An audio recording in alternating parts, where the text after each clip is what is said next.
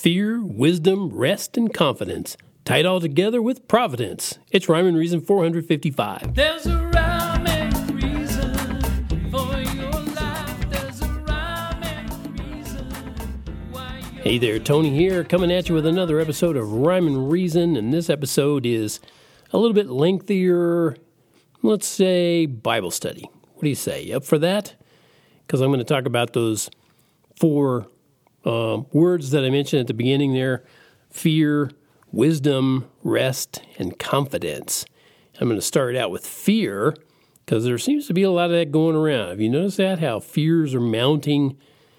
I have been, anyway, for a few months now with all the media sources out there. I was just making my usual trip through a couple of my news apps, and I saw multiple headlines or subheadings that included something like "Fears mount as," or "Amid rising fears." They love to do that. It seems like lots more people are more scareder than ever. And so I got a question for you. Do you think fears should mount during these times? Do you think they should? Or do I even need to be worried about that? Little twist on words there. Anyway, is fear really the right response when things get tough? Really? Or even if they're just a little out of control? I guess it really depends on who you trust to tell you the truth, right? And it's probably more than a little important to get enough wisdom to know when you're being lied to. But where do you go for wisdom? Most people don't go anywhere for it. You remember Aesop's fables? I do. They're little stories, and they would always have a moral at the end. You know, the moral of the story is, you might recall, like the story of the tortoise and the hare. That's turtle and rabbit for you younger types.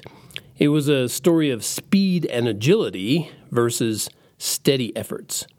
And, you know, like in all of those Aesop's fable, like I said, there's a moral of the story, which in that case was slow and steady wins the race. So, maybe Aesop would be a good source for wisdom. Maybe not. At least not on a level for keeping your wits when everyone else around you is losing theirs. Of course, that would only be half as harmful to a lot of them. Get it? Losing half of their... Anyway, instead of me going through a lot of potential sources of wisdom, I'd just like to recommend and go right to my first choice.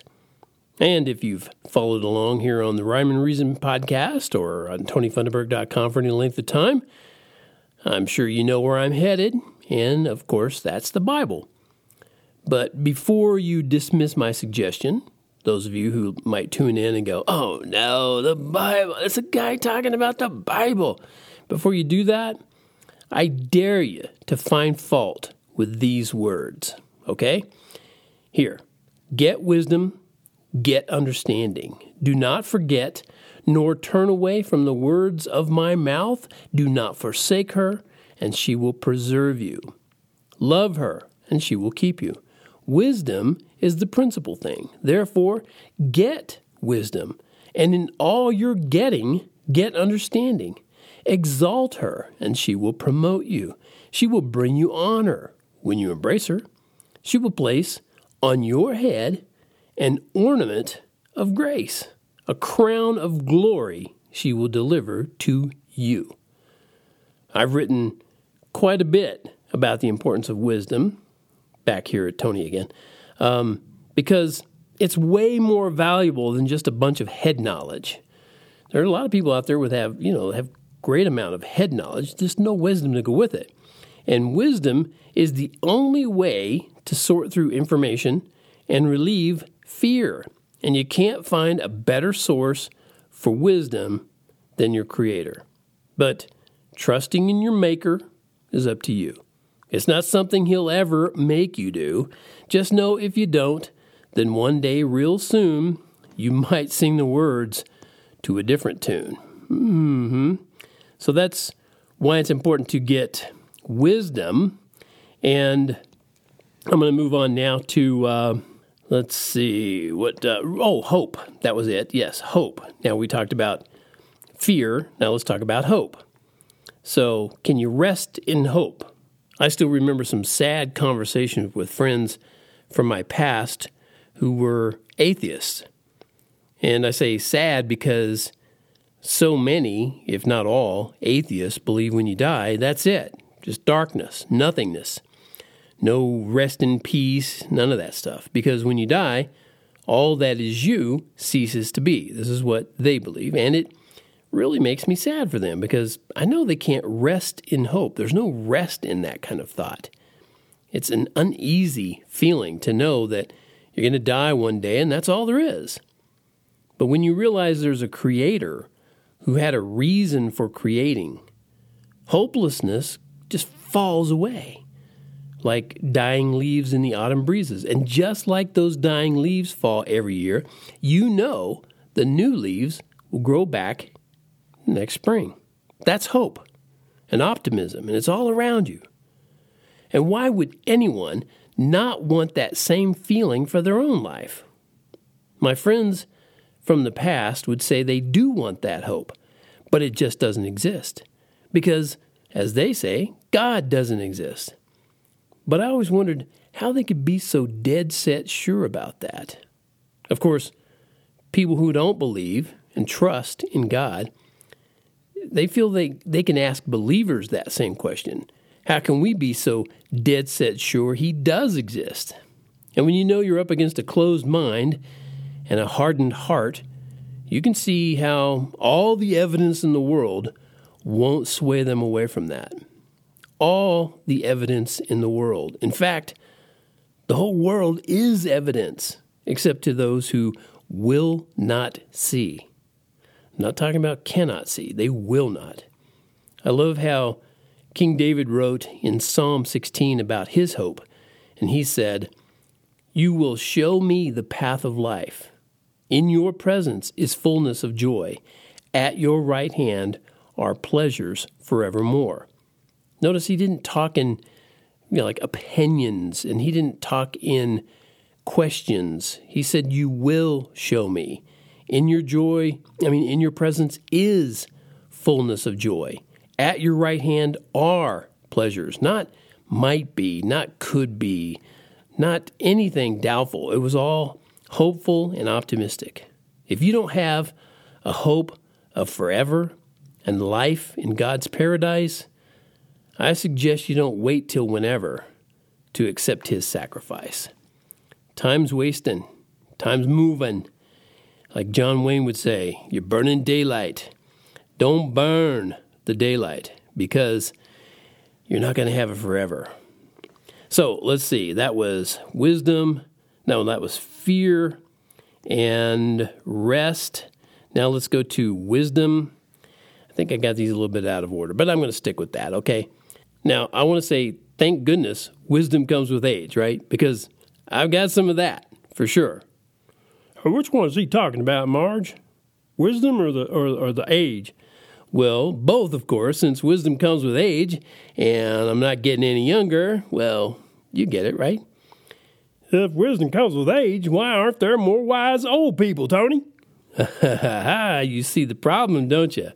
Yeah, there are a lot of old people who don't act or even seem all that wise. So that might just be an old saying that doesn't hold up so well.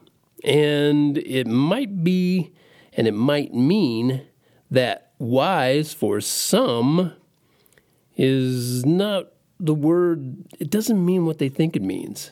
Remember in A Princess Bride, you keep using that word, I do not think it means what you think it means. I love that.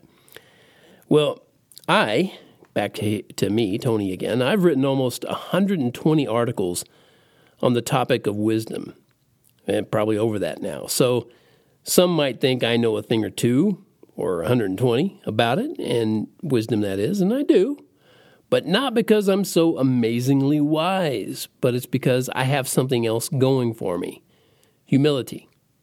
I've been able to deflate my own ego enough to recognize that I'm wretched, poor, naked, and blind without the love and grace of God.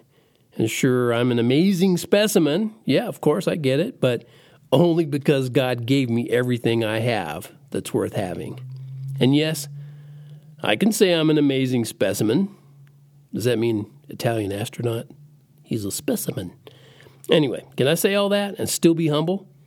Because I'm acknowledging the wonderful handiwork of the one who created me. That same handiwork shines in you too, by the way. Yeah, you're also an Italian astronaut. Amazing specimen. But here's a key point. As you and I grow older, and in spite of some wild claims on the internet, there's no reversing of the age process. Wisdom can be a beneficial byproduct of life, but it's not guaranteed.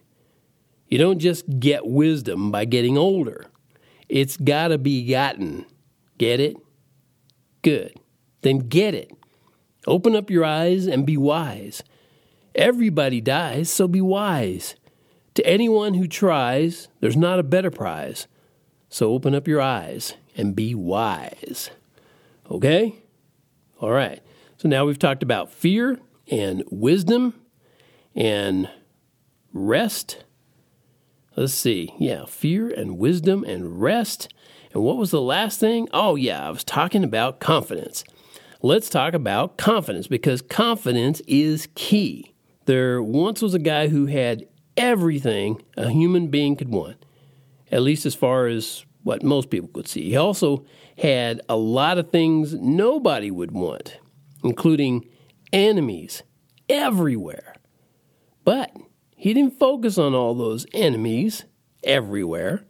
He focused on the good side of the equation, even when he acknowledged all the bad. And he understood confidence is key. Because he knew this life isn't all there is. Confidence is key, even in what you can't see. When I wrote what I'm talking about here, I saw a quote on Twitter from Ravi Zacharias. And apparently he said, to sustain the belief that there is no God, atheism has to demonstrate infinite knowledge, which is tantamount to saying, I have infinite knowledge that there is no being in existence with infinite knowledge. And I thought that was interesting when I read that quote, because coincidentally, I've said that same thing in a different way for a long time now. Here's how I put it. Only a fool could or would dare to make the claim that there is no God, because it's a self-refuting assertion. In order to say it so absolutely, you'd have to know everything there is to know about everything in and around the universe, and in order to know all that, you'd have to be God, which would mean your argument would sound foolish. I never met Mr. Zacharias, and I never really followed his life. If I remember correctly, I might have heard him on the radio. I don't remember exactly. I'm thinking I remember a guy with an accent and somebody saying his name. I don't remember that, but it appears he understood how foolish it is to be an atheist, because there's nothing that brings you comfort and gives you confidence and in atheism, and that's foolishness to want to go in that direction. I'm going to share this song about the one we can be confident in, and I'll be right back. How lovely on the mountains are the feet of him who brings good news, who brings good news. Announcing peace, proclaiming news of happiness. Our God reigns. Our God reigns.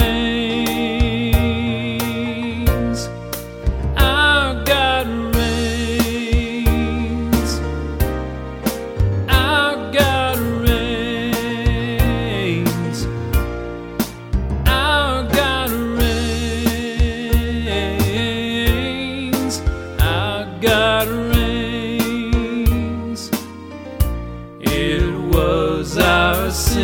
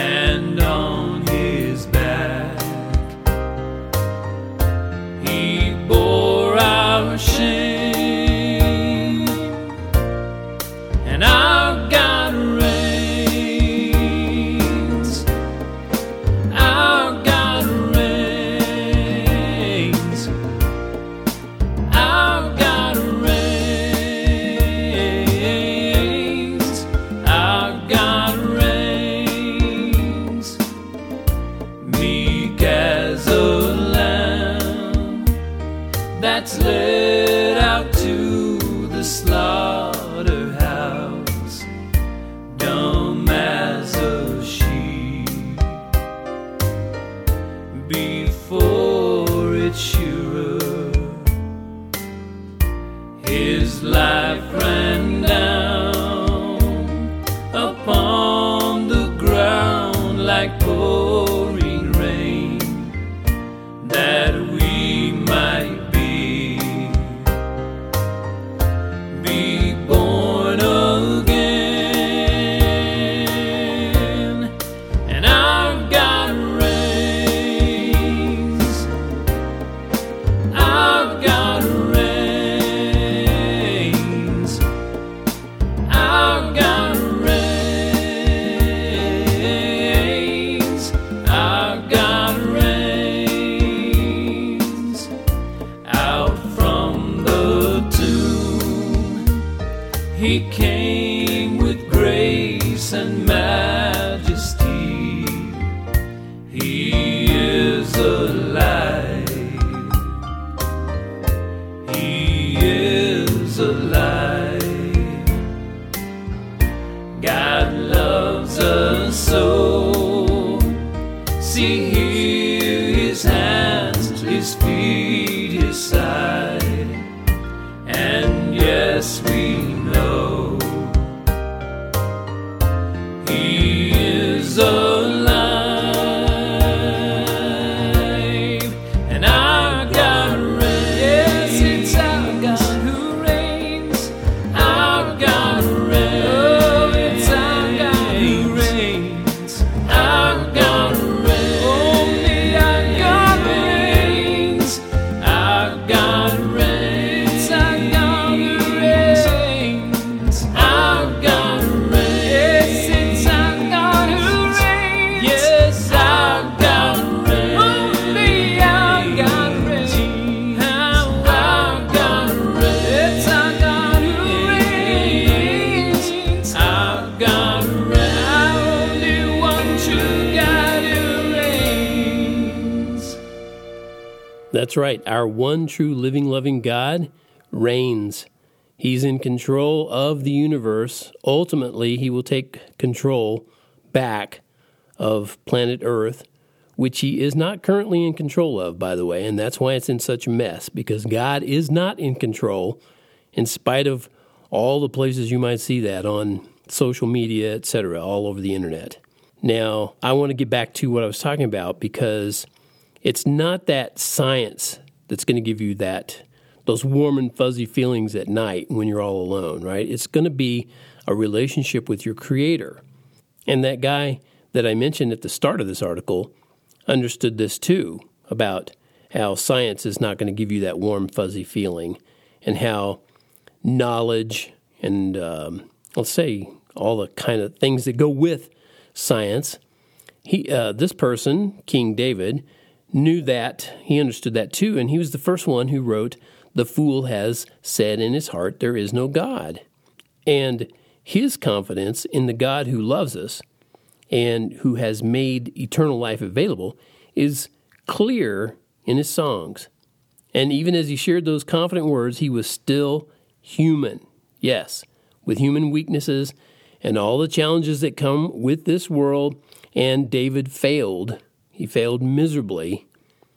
But he was a man after God's own heart, because he humbled himself when confronted with those failures, and suffered consequences as a result. But he knew that confidence is key, and confidence can only come from knowing the Creator of all heaven and earth and the universe.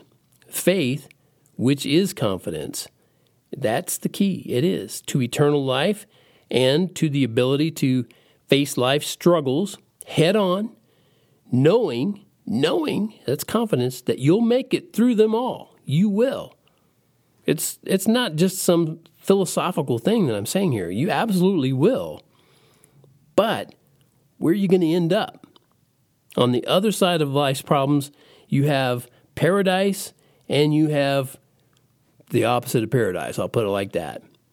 I hope you choose paradise. I hope you have the confidence that will set your heart free, the hope and faith you'll live beyond this world eternally. I hope you have that. Thank you so much for tuning in once again. This is brought to you by TonyFunderburg.com, maker of fine books and merch, words and music, and rhymes and reasons, of course. And as always, remember, life has rhyme and reason because God made you. There's a